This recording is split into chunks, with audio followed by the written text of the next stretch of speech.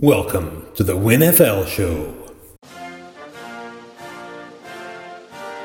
Welcome to the Outer Hebrides. This is the WINFL Show. I'm your host, Ian McKinnon. I'm joined by Jake McGee. Jake, how you doing, pal? I'm not too bad at all, my friend. How are we? I'm very well, actually. Very well. Now, I was in Edinburgh. I travelled down on Monday. And then on Tuesday night, I went to see Bruce Springsteen at Hampden, at Murrayfield in Edinburgh. The boss. The man, the myth, the legend. And it was, without a doubt, the best gig I have ever been to. No second place. The only second place was Bruce Springsteen at Hampden, which in fact was 7 years ago today. And unbeknownst to me at the time when I was at that gig, my future wife was also at that gig. So there you are. Funny how these things work out. Yes, and there we were. We were both there at Murrayfield on Tuesday night. For anyone of our listeners who was there, you know how good it was. It was absolutely amazing. He played 2.5 hours non-stop. And when I say non-stop, literally no gap between songs. Finish a song and then 1, 2, 3, 4, straight into the next one. And then after about 2.5 hours, and he played quite a few of his new ones. I didn't know all the songs, but they were still great songs. And the E Street Band is just a joy to listen to anyway. But then I was about 2.5 hours in, and he's like getting the band on. They're all doing bows and stuff, and I was like, that's a bit short for a Springsteen concert. But then the man's 73 years old. You know, he's an old guy. But then he says, do you want some more? And of course, everyone's like, of course we want more. And he played another 35 minutes non-stop, and it was all the hits. He had Thunder Road and Born to Run and Glory Days, Dancing in the Dark. I know it's one of your favourites. And he played Born in the USA. It was relentless, Jake. An incredible gig. And I have to say, it was the best gig I've ever been to. So before we start talking about the NFL, this is an NFL podcast.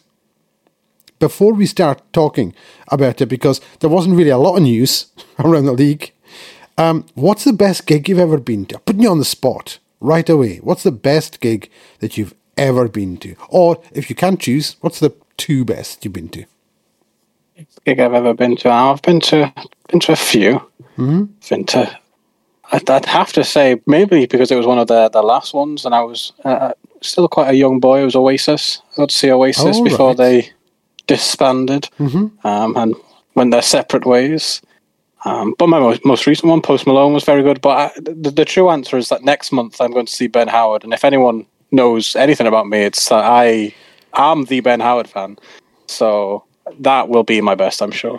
I'm sure it will. It's great when you can see someone that you really, you love their music. You absolutely love the music and the person themselves. It can't beat it. So when is it you're going to see Ben Howard? In middle of July in Glasgow. And I'll tell you, one of the first songs I fell in love with Ben Howard is a cover of Dance in the Dark. And as you know, and you alluded to it, it's one of my favourite songs of all time.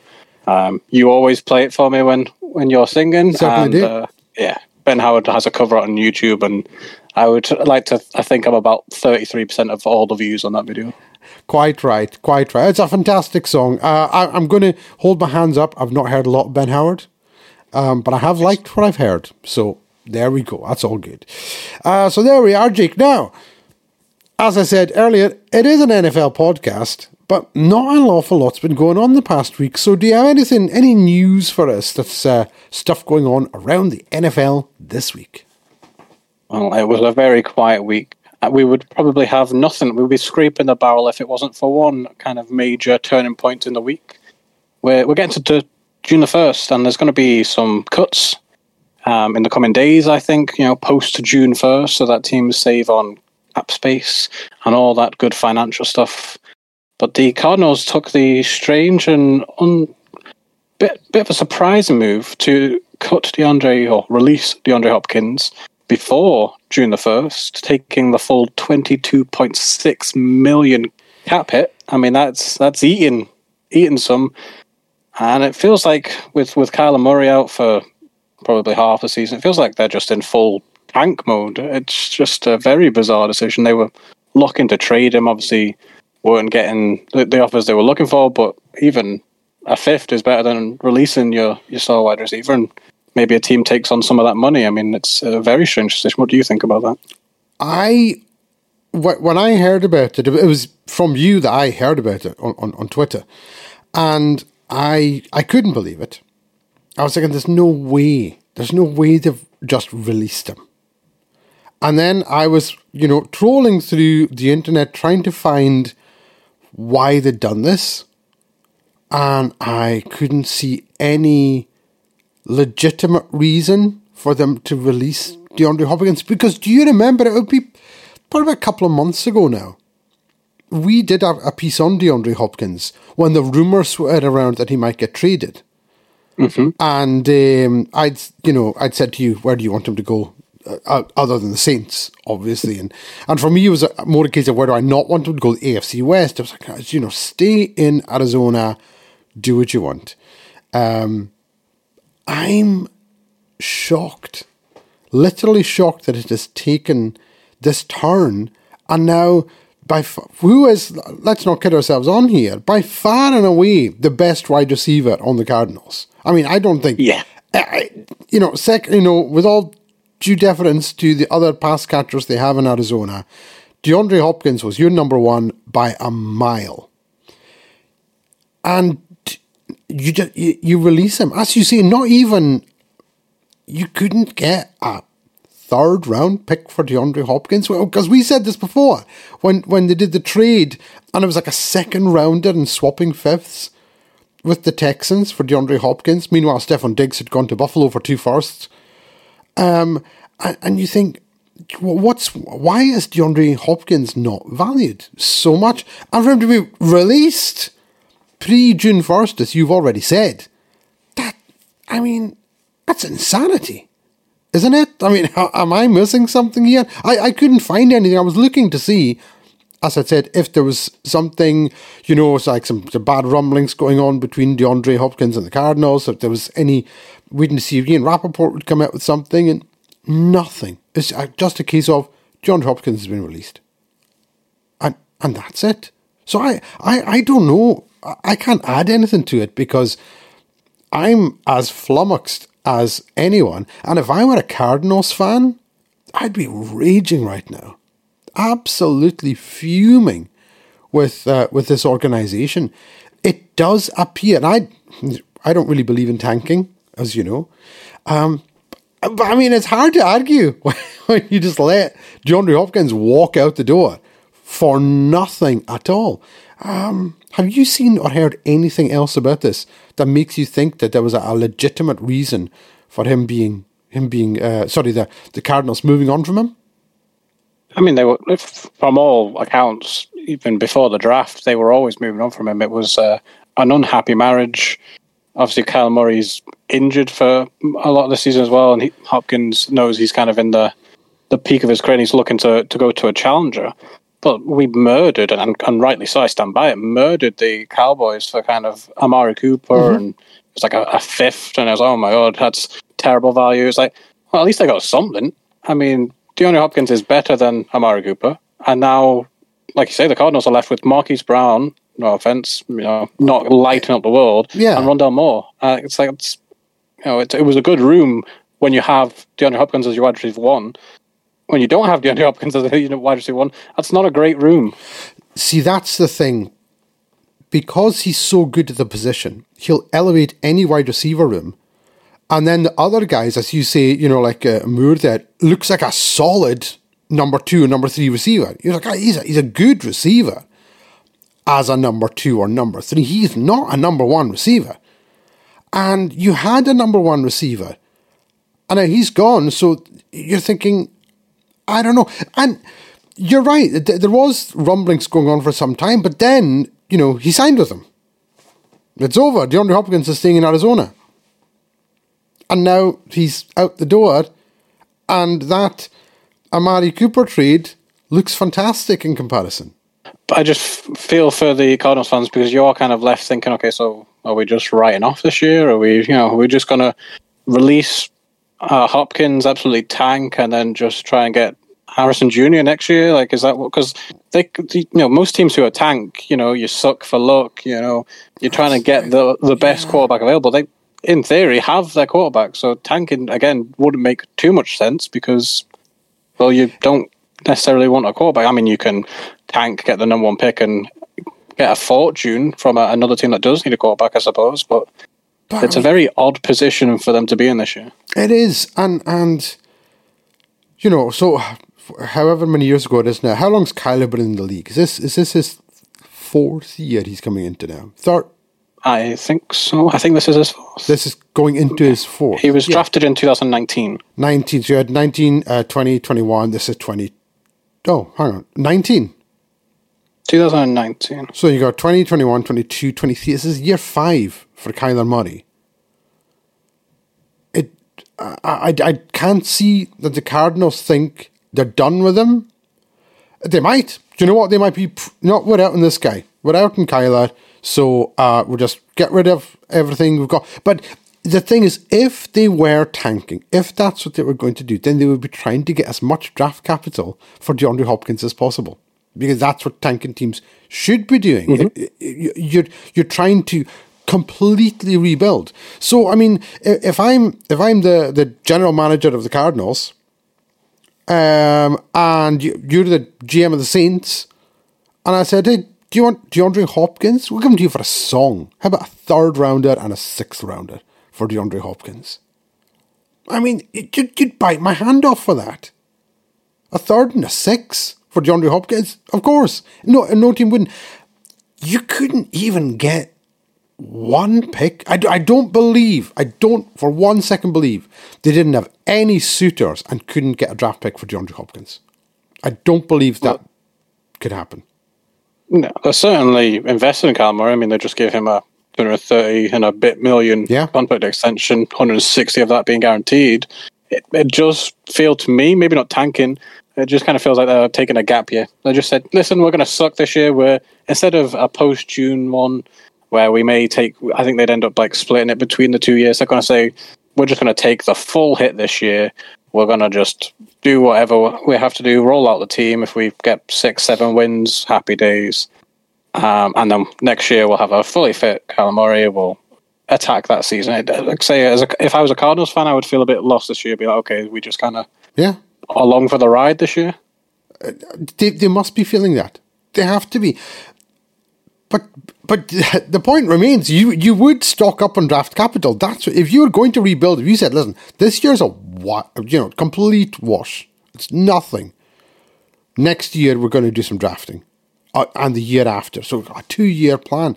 You'd be stockpiling draft picks, and even if they were 3rd, 4th, 5th, 6th round draft picks, you would be stockpiling them so that you can trade up later. Because teams know the value of these picks. It's not so much the players you're getting in the 5th round, but it's the fact that I've got 3 5th round picks this year, I can trade those 3 picks and my, 3rd round pick to go into the 2nd round or something along those lines, because then other teams know they can do the same. They can move these picks around. We saw it at the draft. It was like, 23 trades in the 1st round? And a lot of those trades involved lower picks, So they were like, moving from 10th to 7th, you're obviously swapping 1st round picks, plus you're getting your 3rd round pick and next year's 3rd round pick. And things like that, just to move up a couple of spots. I can't remember what year Arch Manning is coming into the league. I don't know which one it is. I think he's a freshman, so I think we've got a few. He's already got 4 years before Arch Manning comes in. Is that correct? Maybe 3. I don't know how it works. Is it maybe 3? So if I'm on a team that is struggling at the quarterback position right now, I'm without actually seeing it, I am saying, let's just suck for 2 years. Let's just build up. Let's trade away players. They don't have to be our best players, but let's trade away players who might have a couple of years left, and then we can get a low-level draft pick. And then we can swap that for another player with another draft pick and just keep stockpiling. So that when Arch Manning comes around, if you don't have the number 1 pick, you're going, I'm giving you 3 first rounders 12 second rounders. You're getting all the third rounders the next 3 years because you've got those picks to trade. That's what I would be doing. I mean, no, it's insane, and your fans would never forgive you. Well, they might actually, but not if Archie Manning turns out to be rubbish, I don't think he's going to, but he might. We don't know. That maybe 10 years from now, he'll be the subject of a draft day fail. Could you imagine? Could that?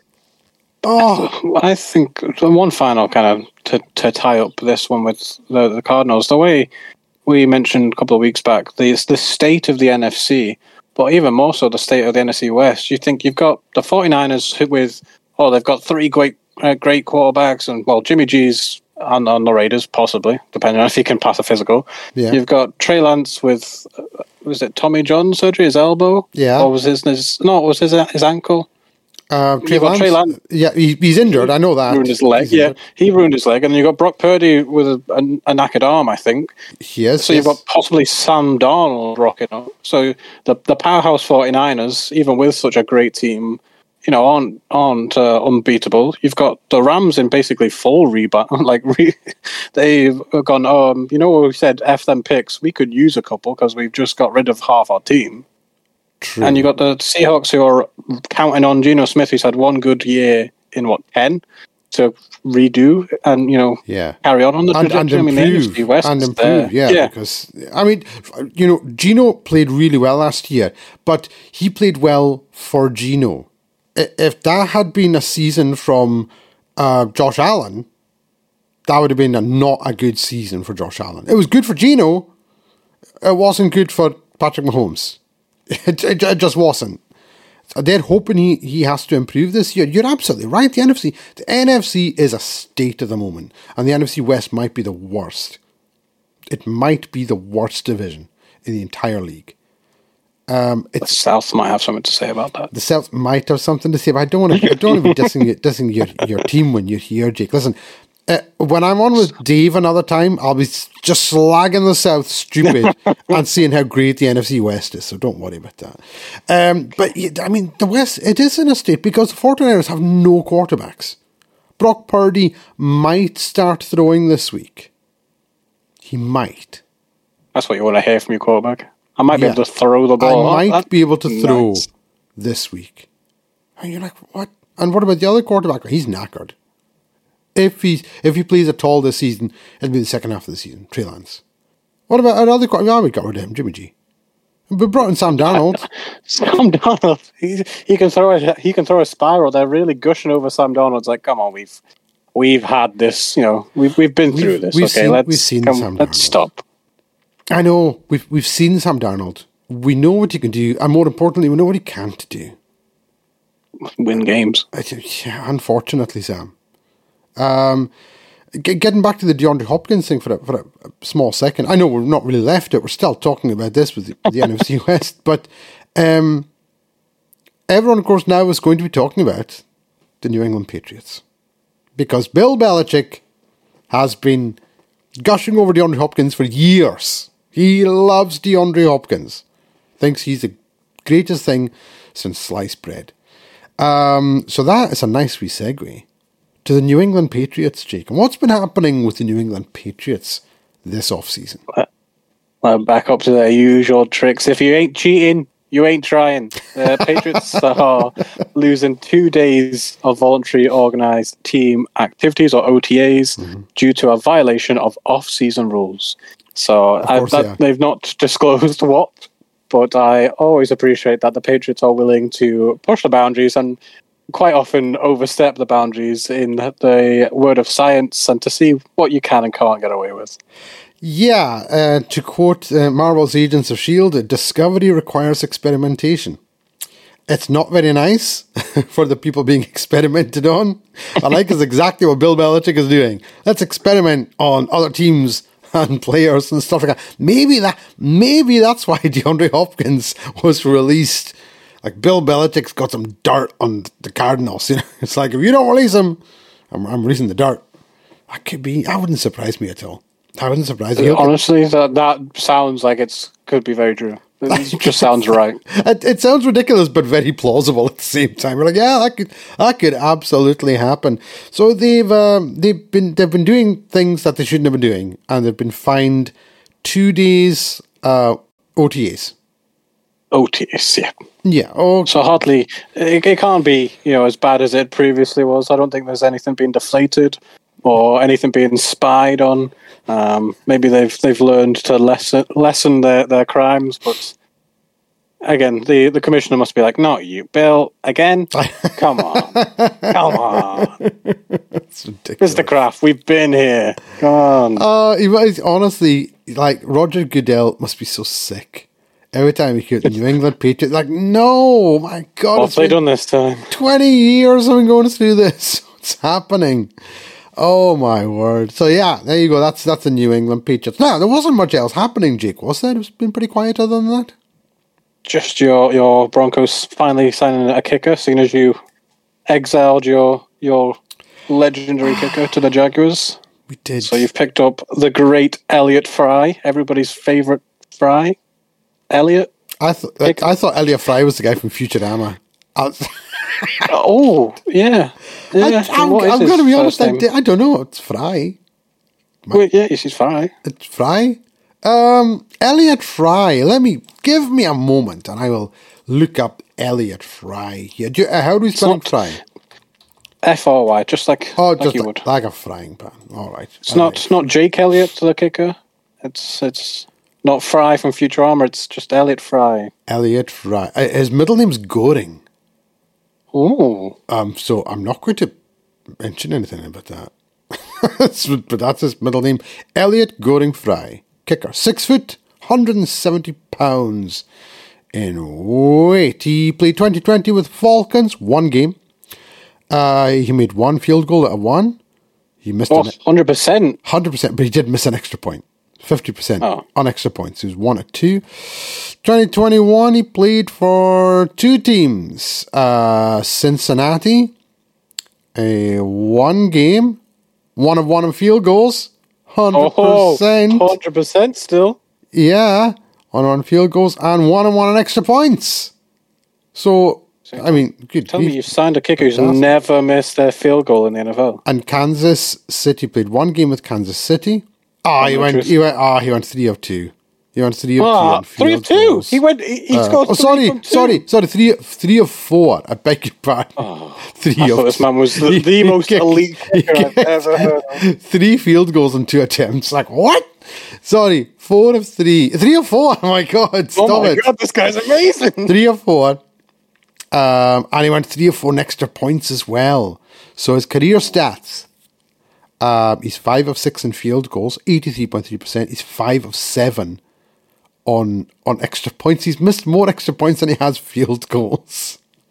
Well, the good news is the Broncos don't really score many touchdowns, so he will be kicking more field goals than extra points. Wow. Don't think I wouldn't forget. Get those claws back in there. Oh, my word. Broncos have signed Elliot Fry to compete for the kicker job. So there you go. Well, he's not competing against anyone at the moment. He's the only one on the depth chart. Yeah, he is. I've still got. He might still lose the battle. Well, listen. Do you remember last year it was the Jaguars? Yes, it was. And they changed kicker every week for about a month. And we started taking bets on who was actually going to be the kicker. And I think it was Riley Patterson ended up being the kicker, who wasn't on it when we were placing the bets. He wasn't even on the team. Yeah, it wasn't even an option. And he's now gone, of course, and has been replaced with Brandon McManus. So it'll be interesting to see what happens there. So Elliot Fry, best of luck to you, young man. I hope you do well. I'm saying young. He's 28. He's older than me. He's 28 and a half. You only came into the league in 2020. Good grief. What's going on here? But then kickers can play into their 40s. No problem at all. No problem. You get a good 15 years out of this guy. So there you go. That's Elliot Fry. So, Jake, what we're going to do is now we're going to move on. And we're going to move on to our next segment, which is... Euan MacPhail's Draft Day Fails. Euan MacPhail's Draft Day Fails. We love Euan MacPhail's Draft Day Fails. And today, we're going back to the 1992 NFL Draft. Now, the 1992 NFL Draft was notable for two reasons. The first is that it was generally considered one of the worst in history. It's the only draft since the only draft since 1984. So 1984, it's the only one since then to produce 0 Hall of Famers. Not one. But it was notable for another reason. The Indianapolis Colts held the first 2 overall picks. With pick number 1, they took defensive end Steve Emtman. With pick number 2, they took linebacker Quentin Coryatt. Do you recognise either of those names? Obviously, household names. Household names. So, I'm going to give you a little bit of details on these two players, and then we're going to talk about their NFL career. So, Steve Emtman. He went to the University of Washington in Seattle. Redshirted in 1988, became a star in his sophomore season in 1990. They went 10-2 and won the Rose Bowl for the first time in 9 years. He was considered the best player on the entire squad. 1991, they were an undefeated national championship team. He was an All-American. He won the Outland Trophy, the Lombardi Award, and was the Bill Willis Award winner. I don't know what that one is. The Bill Willis Award winner. I'll need to look that up. And he was the UPI Lineman of the Year. He was also Pac-10 Defensive Player of the Year during his junior season of 1991, and he finished 4th in the ballot for the Heisman Trophy. He finished the 1991 season in college, 62 tackles, 20.5 tackles for loss, and he was voted into the College Football Hall of Fame in 2006. So, as you can imagine, slam dunk. Home run. Absolute home run. Now, Emtman, he decided to forgo his senior year and declared himself eligible for the 1992 NFL Draft. 6'4", 290 pounds. That's 130 kilograms in real money. You know, that's heavy. And I say 6'4". First overall pick taken by the Indianapolis Colts. Yeah. Now, we're then going to go to Quentin Coryatt. So Quentin Coryatt, he actually went to Texas A&M. But he didn't play in his first 2 years, something to do with failing to meet requirements of something called Proposition 48. I don't know what that is, but he was playing on a scholarship at Texas A&M. As a junior, he became a starter inside linebacker, posted 92 tackles, 3 sacks, 18 pressures, and 2 fumble recoveries. He received SWC Newcomer of the Year honours, contributing to the defense, which ranked first in the entire nation. He was the centerpiece of an outstanding defensive unit, which was nicknamed the Wrecking Crew. As a senior, he registered 92 tackles, which was second on the team, 4.5 sacks, 11 tackles for loss, 3 passes defense, 1 forced fumble, and 1 fumble recovery. He gained fame in a nationally televised game by knocking out Texas Christian University wide receiver Kyle McPherson with a ferocious hit on a pass over the middle, breaking McPherson's jaw in 3 places. Ouch. ESPN named it the Hit of the Year. And he was second team All-American, All-SWC, and SWC Defensive Player of the Year in the 1992 Cotton Bowl Classic. They lost 10-2 against Florida State University, and Coryatt produced the only points by scoring a safety. He also had 15 tackles and 3 tackles for loss, and that's safety in that game.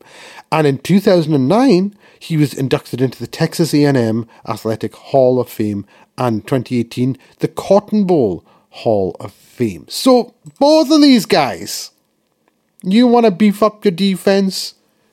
That's what you want to do? You take Steve Emtman, defensive end, number 1 overall, and you take a linebacker, Quentin Coryatt, number 2 overall. So, the first 2 picks in the draft. Unfortunately for the Colts, it didn't really work out for them, because Steve Emtman, the number 1 overall pick, played 3 years with the Colts, 92, 93, and 94. In that time, he registered 24 tackles and 5 sacks. He then went to Miami, played there for 2 years, and played 1 year in Washington. He was out of the league by 1998. His overall career statistics, 50 games played, he had 82 tackles, 8 sacks, 2 forced fumbles, 3 fumble recoveries. For a number 1 overall pick, that's pretty bad. Pretty bad. He was injured a lot. He played the majority of his games at AstroTurf, obviously because he played in Indianapolis. And each of his first 3 seasons with the Colts, he finished the year on the injured reserve list. He never played more than 9 games for the Colts in a season, and that was in his rookie year. In that year, he blew out his left knee against the Miami Dolphins. The following season, he tore his patellar tendon in his right knee. No NFL player had ever returned from that injury, but in 1994 he came back and came back to play, and he played against the team that he'd grown up following, the Seattle Seahawks, and he actually recorded a 5-yard tackle for loss in the very first play of the game. However, in the second quarter, he ruptured a disc in his neck. This guy was just plagued by injuries, and as I say, he was out of the NFL following the 1997 season at the age of 27. So a bit of a shame for Steve Emtman. It's one of those things, you can't account for injuries. He was a slam dunk. It didn't work out. Too many injuries, and of course didn't work out for the Colts. But no fear, because they had the number 2 overall pick. And as I say, with that one they took Quentin Coryatt, and he actually played from 1992 until 1997 with the Colts. And then he played 1 year in Dallas. His numbers don't look too bad, tackles-wise. He played 82 games. He ended up with 339 tackles, 120 assists, 8.5 sacks, 4 forced fumbles for a number 2 overall pick. So when in his rookie year, he was the starter at left inside linebacker. They were playing 3-4 defense at the time. But then on October 27th, he was placed in the injured reserve list with a broken left wrist in Game 7 against the Miami Dolphins. In 1993, they'd moved to a 4-3 defense, and he was middle linebacker. Tallied 150 tackles leading the team, 1 sack, 1 forced fumble. And then in 1994, he was moved to outside linebacker again, where he had 141 tackles. So, he was picking up the tackles. 1 sack, 2 quarterback pressures in the entire year. That's not great from your linebacker. In 1995, he was moved to right outside linebacker. And he had another 163 tackles. So again, plenty of tackles, but just 2.5 sacks. And then, as I say, he moved around a bit, and he was out of the league after 1999. 1 year with Dallas, where he played in 4 games, and he had 1 tackle, 0 sacks. It just didn't work in his entire career, as I say, 8.5 sacks. He did have 4 forced fumbles, 339 tackles. For a second overall pick, that's not great. Also marred by injuries. For the Colts to pick first and second overall and get that kind of production out of those players, you have to say that's pretty awful for the Colts. But then, as I started at the beginning by saying, in 1992, nobody was picking Hall of Famers because there wasn't a single one. Some notable players who also went in the first round of the 1992 draft. Sean Gilbert for the Rams, defensive tackle. Desmond Howard, wide receiver for the Washington Redacted, actually went to Green Bay and took a kickoff back for a touchdown in that game. Or a punt back for a touchdown, I should say. Cornerbacks, Terrell Buckley for the Packers, Troy Vincent for the Miami Dolphins. You had Marco Coleman, also from the Dolphins that year, Chester McLaughlin to the Los Angeles Raiders. They all made Pro Bowls. Dale Carter for the Kansas City Chiefs. But really nothing great. And the one thing that really stood out to me was the serious lack of quarterbacks in this draft. Now, obviously, we've said the Colts, they went for 2 defensive players, first and second overall. You'd think, why would you not, look to get a quarterback? The number 1 quarterback selected was David Klingler by the Cincinnati Bengals, 6th overall. And he was the only quarterback selected right up until the Denver Broncos at number 25 took Tommy Maddox. So, although this episode is about the Colts drafting first and second overall, and just not coming up with any sort of production for it, you could literally look at the 1992 draft and say every single one of these teams failed in this one, because not one player made it to the Hall of Fame and very few even made a Pro Bowl. And that is this week's edition of Euan MacPhail's Draft Day Fails. I'd like to say it's a very poor draft, but I'm not letting the Colts off that easy. I mean, you pick the top two. You pick a bunch twice. Well, it might not have been a good draft, but the next 3 picks all made at least one Pro Bowl. 5 of the next 6 picks made a Pro Bowl. 1, 2, 3, 4, 5, 6, 7, 8, 9, 10.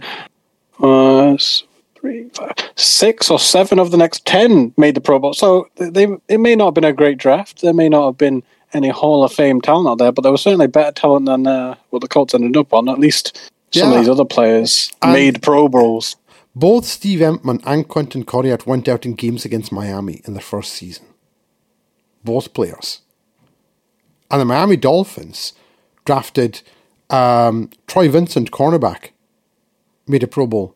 And Marco Coleman, linebacker, made a Pro Bowl. They had 2 picks in the first round. And they drafted 2 Pro Bowlers. So the Dolphins were really sticking it to the Colts that year.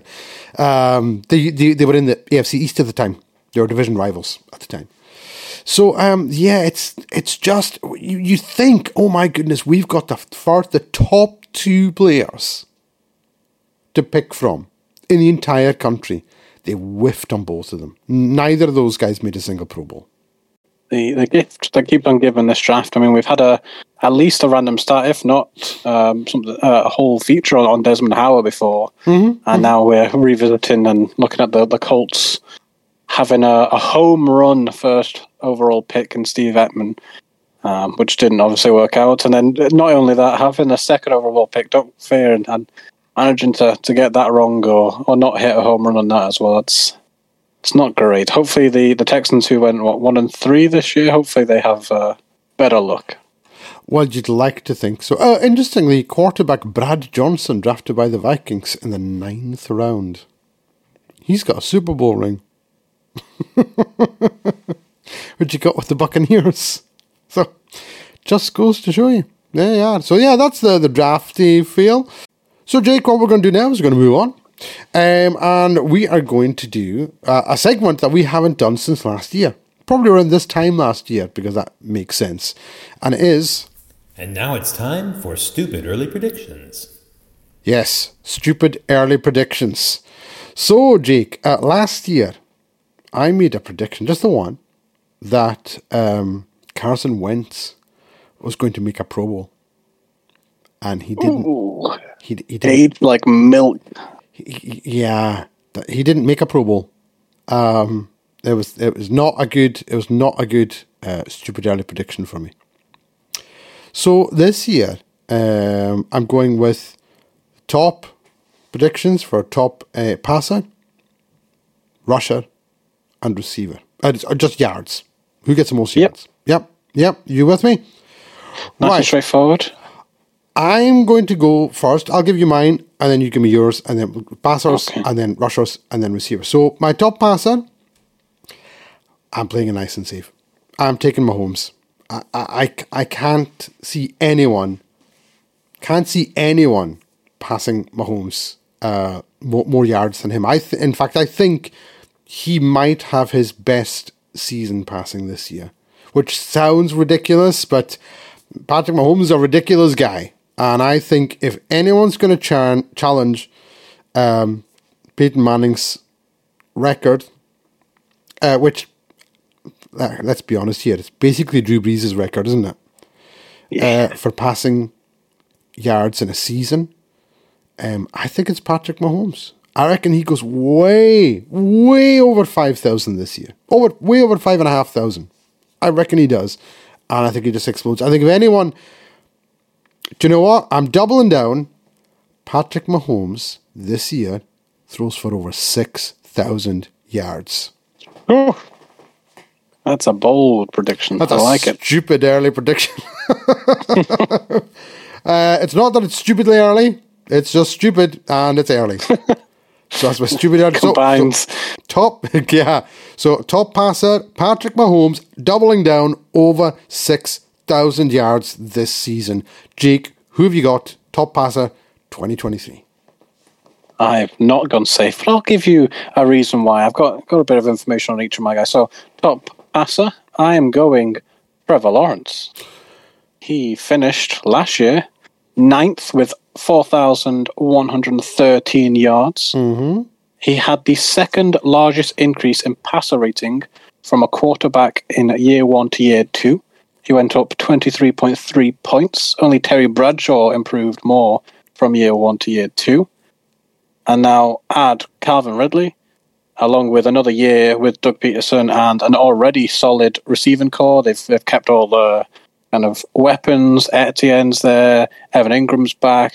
They've got Christian Kirk. They've got Zay Jones.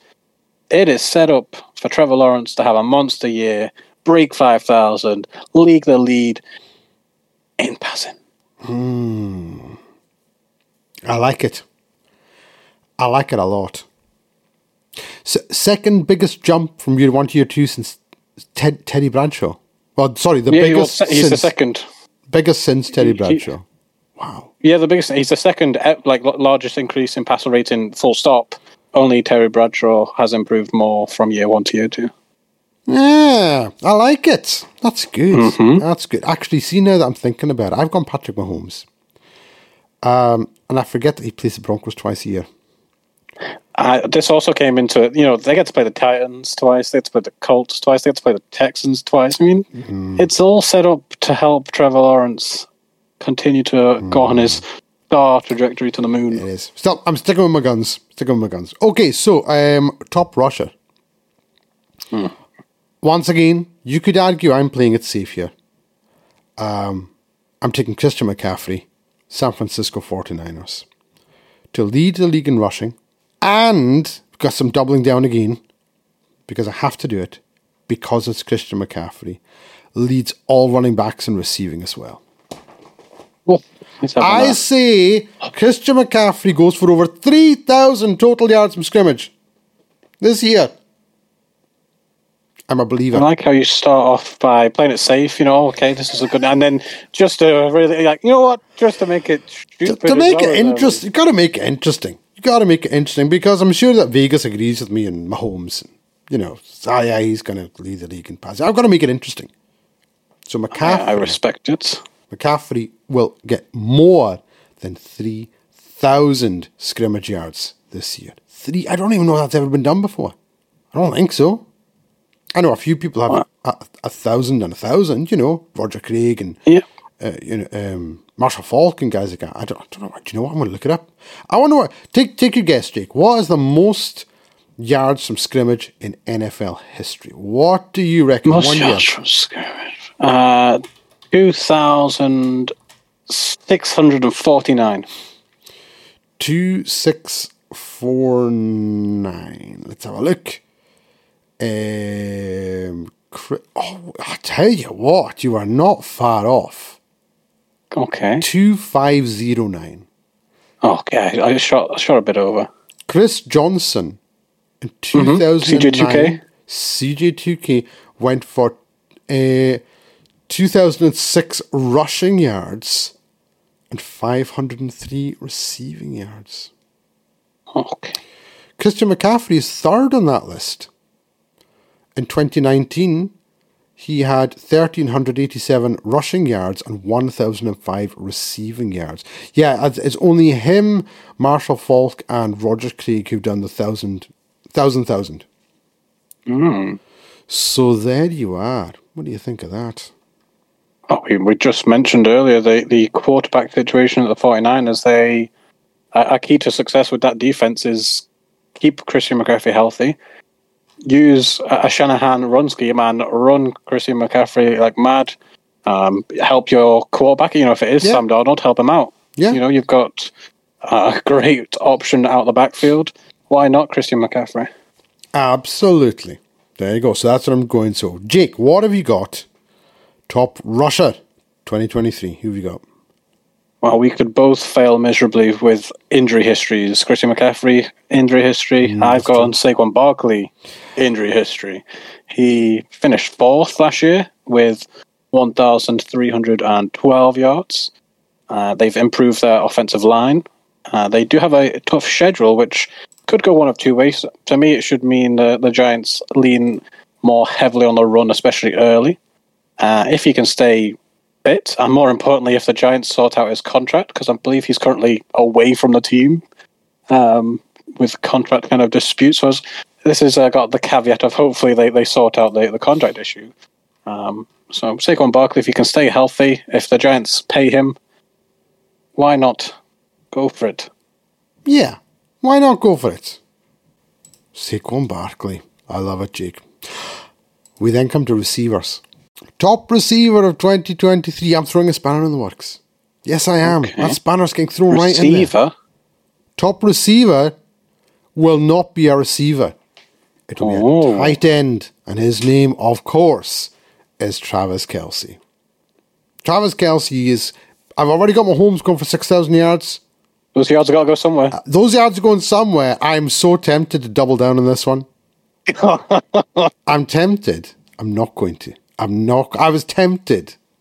I was thinking if Mahomes throws for 6, how much is Kelce getting? At least a third of that is going to Kelce. I want to say a third. I want to, but I'm not going to. I say he comes up just shy. I say Travis Kelce goes for over 1,800 receiving yards and leads the league in receiving yards in 2023. I just think this is what is this? Year 7 for Kelce now? I think it's year 7. He played with Alex Smith. He's been there a while. He's been around a while. No one's ever figured out how to stop this guy. And just when you think they've figured out how to stop him, no one can stop him. He did it again in the Super Bowl. It always seems to get 2-3 yards of separation. I don't know how he does it. And he's just faster than he looks. He's bigger and stronger than he should be. So I'm saying Travis Kelce leads the league in receiving yards in 2023. Jake. I wonder if a tight end has ever done that. Has a tight end ever led the league in receiving? I would be surprised. Surely not. I think in peak Gronkowski or Jimmy Graham, but surely they've... I know Gronkowski definitely led the league in touchdowns one year. Oh, touchdown. Well, yeah, that makes sense, big buddy. I think he had like 18 receiving touchdowns or something one year. I'm sure he did. I could be wrong about the number there. I'm sure he did. I'm going to look up year by year if I can just have a quick scan through over the past few years. Jump out? One jumps out. Calvin Johnson, Andre Johnson, Reggie Wayne, Chad Johnson. A lot of Johnsons. So many Johnsons. Good grief, what's going on here? Marvin Harrison, Torrey Holt, Robert Isaac Bruce. I don't think so. No, just scrolling down. Oh, I didn't even think about that. Going back to Mackey. How far do you want to go? John Mackey. How far are we going here? I don't see any names that are immediately jumping out at me, but that doesn't mean to say it's never happened. So I'm going to have to actually Google it. I need to Google it. And everybody knows Google is 1,000% accurate. Yeah. Let's ask an AI. Has a tight end ever led the league in receiving yards? No. But in 2011, Rob Gronkowski became the first tight end to lead the league in touchdown receptions. So a wealth of knowledge. The most receiving yards in a season ever by a tight end is Travis Kelce, 1,416 in 2020. Actually, do you know what? I should have come with Mark Andrews. Just looking at that. In 2021, he had 1,361, third most ever. Oh, right, listen. Bonus random stats here, Jake, before you give me your receiver. Bonus. Early random stats. I'm going to give you the top. I'm going to do the top 12. Top 12 receiving tight end seasons in NFL history. And the reason I'm giving you 12 is because number 12, Jimmy Graham, 2013 New Orleans Saints. Yeah? Number 11, Travis Kelce, 2019. Number 10, Todd Christensen of the Raiders in 1983. Wow. Then number 9, Tony Gonzalez, 2004, of course. Number 8, Kellen Winslow, 1980, San Diego Chargers. Yes. 2011, we're moving up again. Number 7, Jimmy Graham in 2011. Hey. In that same season, Rob Gronkowski, 2011. He had 17 more yards than Jimmy Graham. Is He had a catch more. All time. He actually had 9 fewer. Oh. And that was the year he had productive. 17 touchdowns. Wow. Unbelievable.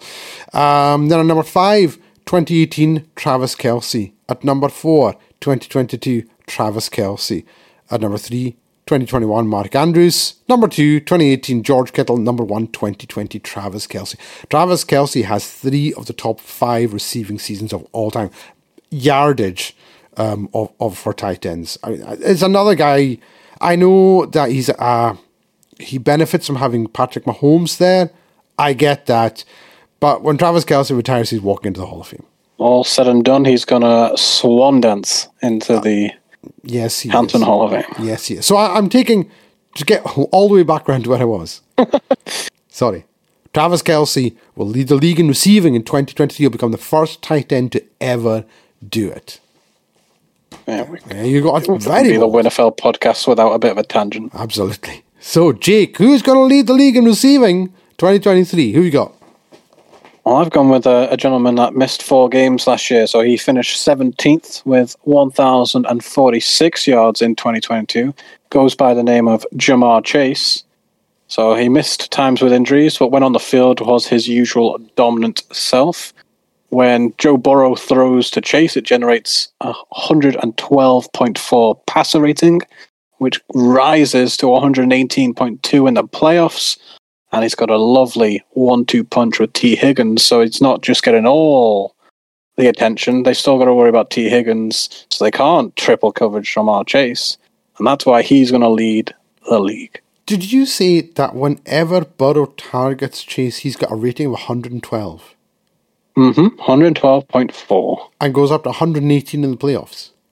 118.2 in the playoffs, so when it matters most, why would you throw to anyone improves. Else?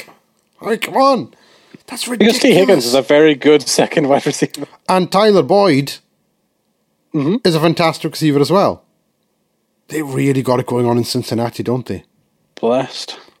That could be a terrifying offense if they stay so healthy. that does hurt me, that there is other options. You know, you can go the Bills with Stephon. Yeah, the Bills got, Stephon Diggs and not much else. Or, one of these teams, Devontae Adams and not much else. I'm going with Jamar Chase, bearing in mind they do have, a good core behind him. But I think the connection he's got with Joey B will be enough to get him a magic number. Yeah, I mean, sometimes, like, do you remember when he was drafted? And people were saying, he's got chemistry with Joe Burrow because they played together. And I'll be honest, I wasn't buying into that. I was like, I get that they know each other, but, this is the NFL. It makes a difference. It really didn't. It really didn't. Jamar Chase came in and immediately exploded. And was immediately Joe Burrow's favourite target. And you could be onto something there. I don't know why I keep doubling down on my guys. I'm happy enough with my not particularly safe or nailed on predictions, but no caveats or extras. I'll tell you. Here's the facts. I honestly believe I've got more chance of getting all 3 right this year than I did getting 1 right last year. Sorry, Carson. Yeah, you did. You backed the wrong horse last year, that's for sure. I really did. So, Jake, we're just about coming to the end of the podcast. Another short one. And we've got time for one more segment. It's everyone's favourite segment, apart from when Jake's Hot Takes is on. And it is, of course, Random Stats. So, I'll go first, Jake. How does that sound? Sounds good to me. Yeah. Now, I'm going to give you a stat here that concerns your team, actually. It does. I'm listening. It does. Now, we've been talking about quarterbacks. And obviously, your team has two of the most famous quarterbacks of all time play for you. You know, you had Archie Manning, and of course, Billy Joe Tolliver. Yes, of course. Billy Joe, not to be confused with Billy Joel. Billy Joe. No. Drew Brees, of course. And this concerns Drew Brees. Because as you know, and as everyone knows, Drew Brees has had like 5,000 yard seasons 5 times in his career, 6 times in his career, more than anybody else. I think only Patrick Mahomes and Tom Brady have had multiple 5,000 yard seasons apart from Drew Brees. I could be wrong. I know Mahomes has. But anyway, it got me thinking. Who has had the most 400-yard games in the regular season? Because when I remember when I was watching the NFL in the early 90s, late 80s, early 90s, and it seemed like, for example, in the 90s, that Warren Moon, Brett Favre, and Steve Young were throwing for 400 yards every single week. That's what it felt like. Now, obviously, it wasn't the case. Because if they did throw for 400 yards in every single game, that would be an awful lot of yards. In fact, Jake, I wondered how many that would be. I'm going to work with it. What that would have been if they'd thrown for 400 yards in every game. I have my calculator. 400 times 16 at the time would have been 6,400 yards. Obviously, no one's ever done that. Right? I think the highest was 330, I think, when Peyton Manning did his. Anyway, point is, who's had the most career 400-yard passing regular season games? Well, Warren Moon, as it turns out, had 7 in his entire career. It's a lot less than I thought. Joe Montana had 7. Carson Palmer, 8. Tied with Kirk Cousins.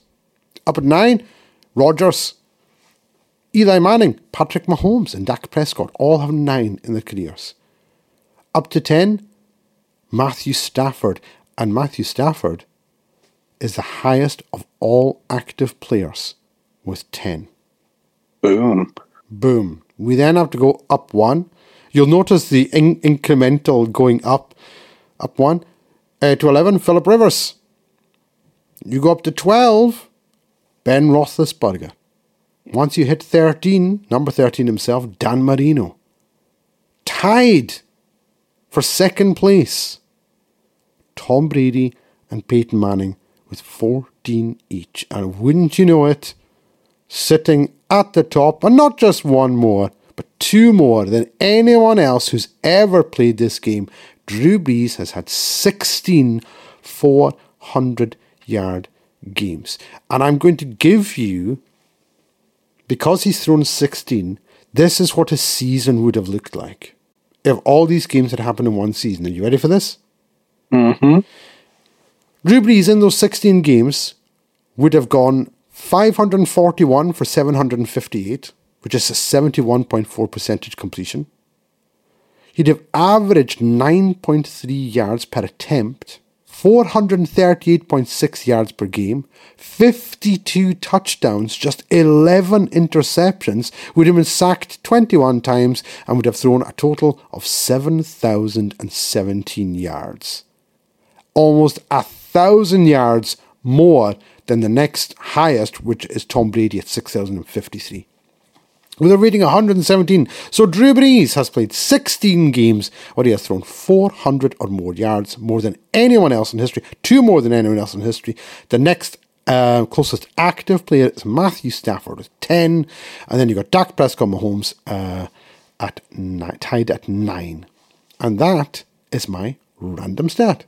Lovely. There's one that surprises me there. Lower than I thought. Maybe lower than some people thought. Aaron Rodgers. Aaron Rodgers, 9. Mm.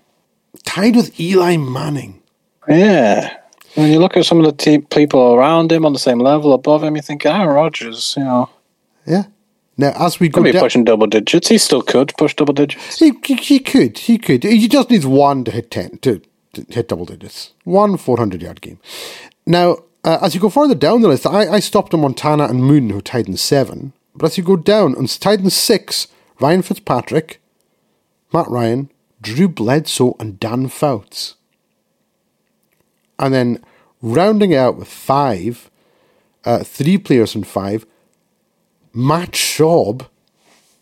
I don't know where he came from, but he's there. Tony Romo and Joe Burrow on 5. Will he be? Yeah. There are 2 other players who've done it at 5.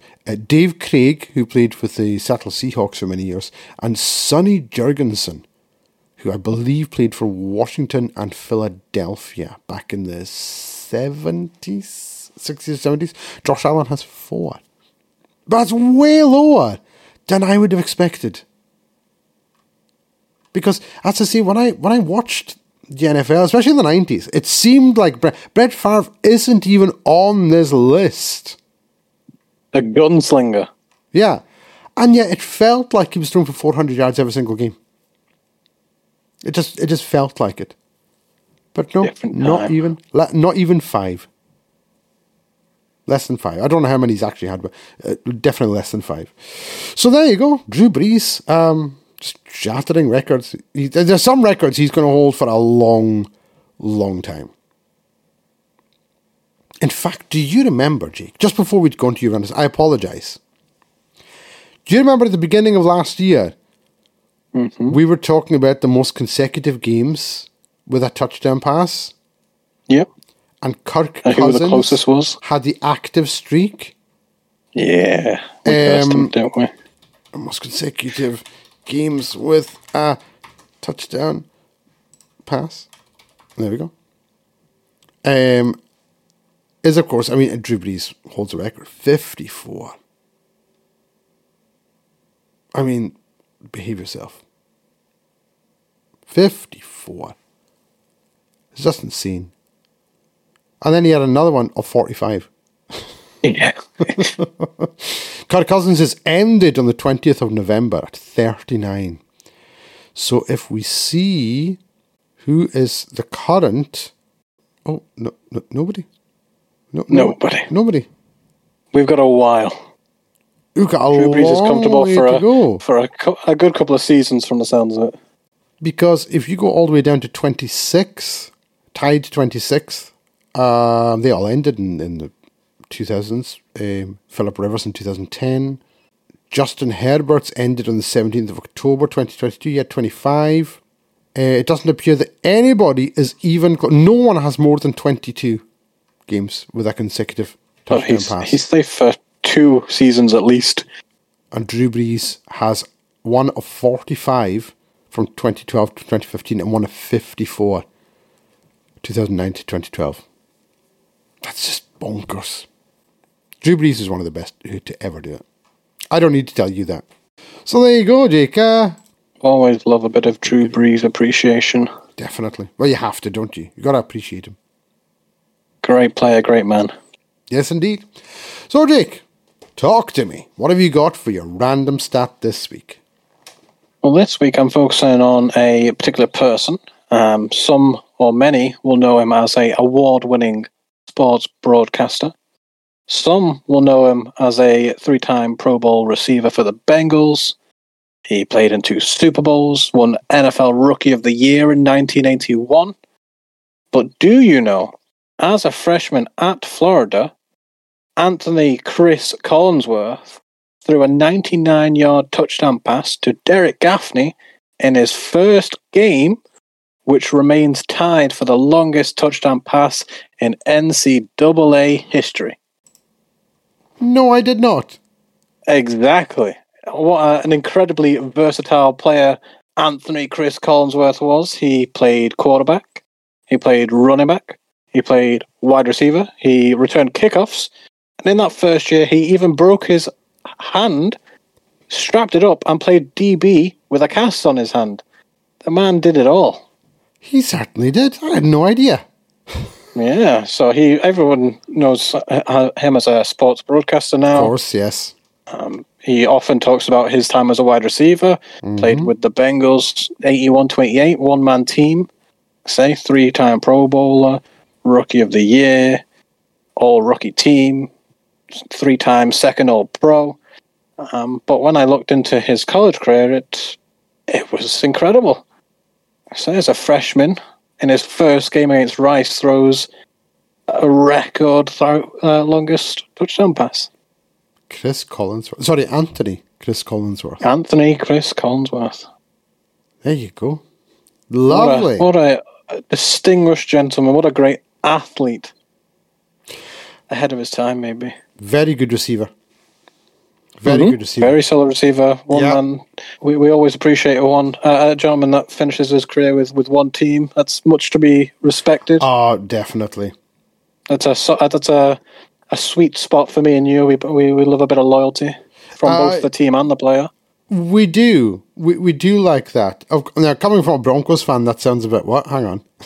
It's like neither of your fans were drafted by the quarterbacks were drafted by the organization. I get that. I mean, Drew Brees wasn't either. So Drew Brees wasn't either, but he played the rest of his career with the Saints, obviously. And the only reason that Peyton Manning left, Peyton Manning didn't want to leave Indianapolis. No. The only reason he did was because they knew they were going to get Andrew Luck. He had a bum neck and he was no good. He can't throw a ball. He won't do it. You're past his 7 touchdowns week 1. Yeah, on you go, Peyton. You can't do anything. How about 55 touchdowns in one season? That first game, he's just sat there going, "Oh, we made a mistake." I hope Andrew Luck is great, and he was. Andrew Luck was such a tragic story. And Andrew Luck was phenomenal. It's gutting that he'll never be in the Hall of Fame. We know that because he didn't do anything. It's not like guys like Terrell Davis. He won 2 Super Bowls and a Super Bowl MVP and broke records left, right, and center. Andrew Luck didn't do that. He had a short career, played incredibly well in a short career, but he got the absolute snot beaten out of him for 6 years or whatever it was, and then just I can't do this anymore. Called it a day. If he'd been on a better team, then I think highly likely he would have ended up in the Hall of Fame. If he'd gone to the Steelers, Cowboys, then he'd walk into the Hall of Fame because that's just what happens with those teams. I don't know. But if he'd gone to any other team, with the Colts, it wasn't good for him, and it's a shame. It's a shame for Andrew Luck. But I'm with you. I like loyalty from players and playing a player and teams. It works 2 ways. Teams aren't always loyal to their quarterbacks or their players. Very, very true. And we see that. Unfortunately, we see that too often. And players are just getting dealt left, right, and centre, and they treat them like poker chips. It is like business. It's a business, and of course it's a business. But the business is the game, and to play that game, you need players. And how many times have we said it? The two best abilities are availability and reliability. And that's when if you've got someone who's reliable and available, you hang on to him. And I hate. Obviously, with the quarterback contracts coming out recently, every time it happens, someone's like, "Oh, what's Mahomes going to do? Will he test free agency? Why would he? Why would Mahomes do that?" Personally, I want him out of the AFC West. I'll be happy if he goes to Arizona. That's great. That's fantastic. I would love that. But on the other hand, I don't want him to do that because he's a great player, and I want him to stick with one team. Because I have more respect for players who do that. And as you rightly say, I have more respect for the organisations who try and help their players do that. I also respect the organisations who aren't doing very well and let players go because, like veterans. Yep. Let them go. Go get your ring. Some teams do that, and I have no issues with that whatsoever. Absolutely none. When Von Miller went to the Rams, I was heartbroken. Of course, he was one of my favourite players ever for the team. But he went to a Super Bowl contending team straight away, made them better, and they won a Super Bowl. He got another ring. Great, good for you. Good for you. And then he's gone to the Bills. And if the Bills win a Super Bowl and Von Miller gets a third ring, great. Fantastic. I don't mind that. J.J. Watt going to the Cardinals, that didn't work out. But there's a player who suffered for a long time on the Houston Texans. A long, long time. And threw his heart and soul into it. And along with, as we said just a couple of weeks ago, along with Andre Johnson, the best player that organisation has ever produced, J.J. Watt. So, yeah, I get that. Why J.J. Watt left, although I wouldn't have gone to Arizona. It's just like, he wanted to go there, I think. But I don't know. The Texans deporting to the Cardinals has not worked out for J.J. Watt or DeAndre Hopkins, really. It's not been a happy home. No, it hasn't. It hasn't. And I've got a horrible feeling. Well, a little bit, maybe. Thinks it's a horrible feeling. It's not going to work out for Aaron Rodgers of the Jets. It's horrible feeling. You would be beside yourself, so upset. You know what I mean? The bad thing is, if it doesn't work out, it's all we'll bloody hear about, so buckle up. Well, a lot of people sort of compare it to the Tom Brady situation, and that's unfair to Aaron Rodgers to do that, because that Bucs team was loaded with all pros. Yeah, it was set up for success. I could have won a couple of games under center for that team. You know? You had all-pro wide receivers, an all-pro tight end, you had all-pro offensive line, you had all-pro running back, you had all-pro linemen and defenders and linebackers. I mean, it was like stacked. You really could not get more talent on one team in free agency than that Tampa Bay Buccaneers team. The fact that they lost any games at all is beyond me. Embarrassing. It's absolute. Absolutely. The fact that we swept them 4-0 in the regular season. Embarrassing. That was pure humiliation. Did they win the only game that mattered in the postseason? That doesn't matter. Doesn't matter. You swept a team that was top to bottom all pros. Like an all-star team. That's what it was. It was an all-star team. You had Leonard Fournette, Mike Evans, and Antonio Brown, and Rob Gronkowski, and Ndamukong Suh, and Chris Godwin, and at the time, the big tight end, the other one, Cameron Braid, was playing out of his mind at the time. You know? Like I say, that offensive line was beefy. Huge. And actually, one of the best things they did was Tristan Wirfs, the left tackle. Oh, what a find in the draft. He's proved to be one of the best young linemen in the entire NFL.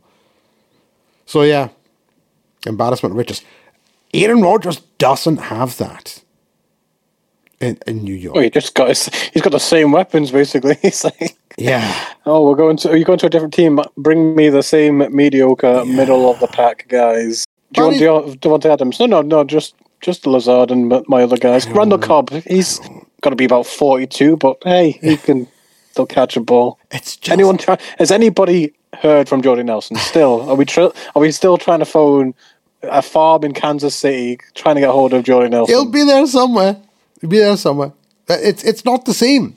People need to stop saying, "Oh, it's just like Tom Brady going to Tampa." It's nothing like Tom Brady going to Tampa Bay. Nothing like it. Just two totally different things. I don't know. Yeah, Tom Brady, the ultimate team player, taking lesser deals because he knows it builds teams. And then the greatest prima donna of our time in Aaron Rodgers, who's all about number one.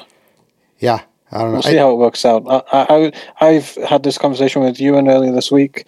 We were talking about Joe Burrow, and obviously his contract extension is coming up. Mm-hmm. Why players? I mean, if you are all about money, I absolutely respect that. But most of these quarterbacks talk about legacy and wanting to be, the GOAT and one of the best. And there's a clear formula. Be smart. Tom Brady took lesser money than he could have. He still handsomely got paid.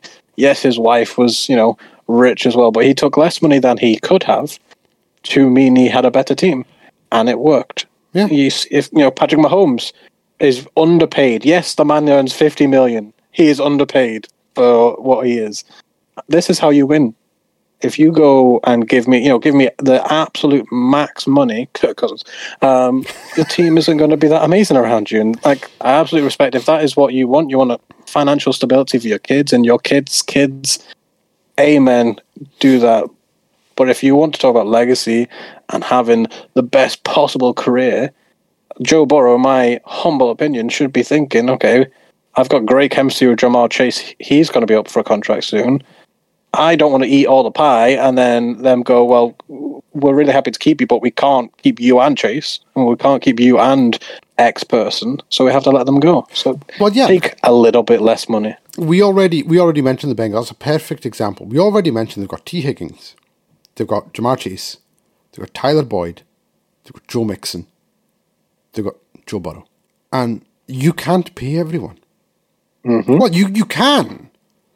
But you can't pay everyone what they deserve, what they deserve.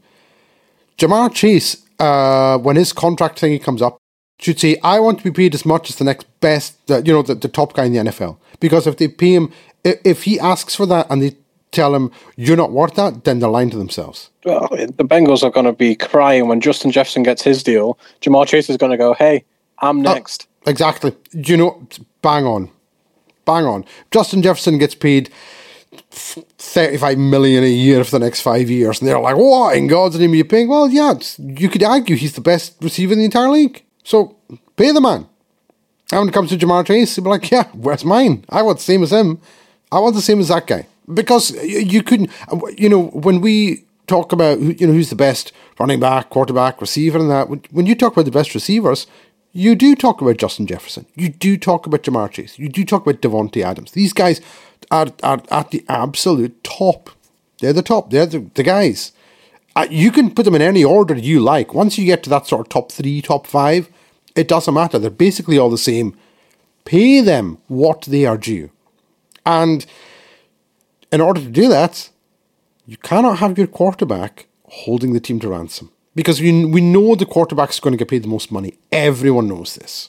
It's not a case of, we can only afford to pay $10 million to our quarterback because our punter's on $30 million. That's never happened. It's, never happened. It's never going to happen. We know this. It's the other way around. Well, we'd give all our money to the quarterback, so we're having to get rid of our left tackle. We're having to trade our second place wide receiver. We're getting rid of our best pass rusher. We're getting rid of our safety. We're getting rid of all because of the quarterback. This happens time and time again. We see it every year. This year will be no different unless the actual player and the agent sit down and say, I know I'm great. You know I'm great. I just want enough money to be happy and keep the other guys. And we can win games and hopefully Super Bowls. There we are. We said this about Mahomes weeks ago. The Chiefs should just literally sit him down and say, we know you're the best in the league. We get that. Everyone knows. We just can't afford to pay you more than anyone has ever been paid in the history of this game. And keep Travis Kelce. And keep that defense. And keep, I'm saying Pacheco. I know he's a 7th rounder on a rookie deal, but you know what I mean. Look at their offensive line. They keep splashing money there because they can. Yeah. Patrick Mahomes at any point could storm into the Chiefs front office and say, listen, $50 million, I want 60. And the Chiefs can't go, no, you don't deserve that, because he does deserve it. He doesn't go into that office. And the thing is, the Chiefs will know he'd get it somewhere else. Mm-hmm. Because if they said, we're not paying you $60 million, he'd be like, fine, I'll go to, I don't know, Dallas. Any team. Yeah, literally any team. But I'm just thinking of one, like a rich, a big rich organization. The Cowboys, he goes, I will just go to the team that has the most cap space and I'll eat half of it. And they will give it to me because I'm the best in the league by a mile. Now the Chiefs will be like, oh no, we're not paying you that. That would never happen. He needs to be sensible. I think he is sensible. I keep saying it. I don't think Mahomes is stupid. I really hope he's not. I don't think he is. I hope he's not. Because if he continues to play the way he's playing and the Chiefs are smart, There's nothing, literally nothing that I can see stopping them winning the next 2 Super Bowls on the bounce, be the first team to win 3 in a row. If they can stay healthy, be smart, and Mahomes continues to play the way that he's been playing. There's nothing to stop them. At no point did I think the Chiefs were not going to win that Super Bowl against the Eagles. At no point. I thought the Eagles have no chance in this game. And, you could argue, fortunately, unfortunately, I was proved right in that. And he wasn't at full strength. Let's not forget, he was playing injured in that game. It's insane. So, yeah. Anyway, right. We went from Chris Collinsworth. How did we end up here? Chris Collinsworth throwing a 99-yard touchdown pass in college to discussing Mahomes' contract again. It hasn't even been mentioned. Every it all comes week. Back to Mahomes. It does. This is all Brock Osweiler's fault. I'm still raging about that. Turning down. And hey, if Brock Osweiler, again, lesson learned, if he had taken, $2 million less, was $2 million less. To be the starting quarterback for the Denver Broncos. With and the no-fly team. zone, the greatest defense in years, best defense in a decade that the NFL's seen, Demaryius Thomas, Emmanuel Sanders, C.J. Anderson was playing pretty well at the time. You've been on the team for 3-4 years, been studying under Peyton Manning. You should have been studying under Peyton Manning. Clearly, by the way, he played in Houston and Miami. He wasn't. Literally, do you want the keys to a Ferrari? Nah. I don't want that. I'd rather sell the Ferrari and drive around in on a bicycle and have a big wad of cash. Okay, fair enough. My logic would be you take $2 million less with the Broncos for 2-3 years. You play absolutely lights out because you've got great offensive weapons. You've got a star-studded defense to carry you to victory. Straight back to the playoffs. Guess what? You'll get another contract. Yeah. You take $2 million extra, you go stink the joint out in Texans, and you're never seen in the NFL again. Joe Flacco made like $120 million by playing well in 2 postseasons. Yeah. Carried by a defense. I'm trying to make the point that he was an elite quarterback and nobody ever. Oh, that 2012, that run in 2012. Now, you look at Joe Flacco's stat line in that 2012 postseason, it's really good. It's a really good stat line. If you watch the games, he was all right. I mean, it took Raheem Moore completely misjudging a throw and jumping 5 yards early. Jacoby Jones, Walton. It took like 3 or 4 kick returns in that postseason. Jacoby Jones. It's like Jacoby Jones should have got paid, not Joe Flacco. Jacoby Jones deserved Flacco's money. He's like, I won that Super Bowl for you guys. I'm the one who won the AFC Championship game. I'm the one who won the Super Bowl. It wasn't this guy. It was me. Did he not take a kickoff for a touchdown in the Super Bowl against the 49ers? Mm-hmm. Jacoby Jones. Where's his money? It all. They couldn't afford to pay him because they gave all the Joe Flacco. Oh, let's sign him for another $500 million extension. What are you doing? Elite Joe Flacco. Get out of here with that. Anyway, sorry, we're going again. Jake, we've gone way over. Way over. You did. About 40 minutes ago, you said, it's quite a short podcast. We just got random stats, and then we've really 45 minutes really gone back on ourselves. Yeah. And neither of our stats are actually particularly long. Nope. And on that bombshell, we are going to end it there. So, thanks very much to everyone for listening. Obviously, I've not been uploading to YouTube for a while because I've been doing things. We've got loads of stuff for me to upload to YouTube. We've got hours and hours of stuff to actually upload now from the past couple of podcasts. Don't forget, you can find us on Twitter at the WINFL Show. You can find myself, you can find Jake, you can find Dave, you can find Tim on Twitter. We are going to be getting some more guests in. We're going to be doing a deep dives over the next few weeks. We're going to start doing the deep dives into every single division in the NFL in a lead up to kickoff. I believe, Jake, it is now 99 days. Oh, double digits. I think it is today. Or was it 100 today? No, 99 days today until kickoff. Thursday Night Football. 99 days. Longest 99 days of all time. Oh, my word. So, yeah, we've got all that to look forward to. And once again, if you want to suggest a random stat, feel free to hit us up on Twitter and do that. Send us a wee message and we'll give you a shout out as well. Jake, thank you very much for joining me again this week. No problem. The pleasure is all mine. That's what I like to hear. And thank you for joining us. And we will catch you on next week's edition of the WINFL Show.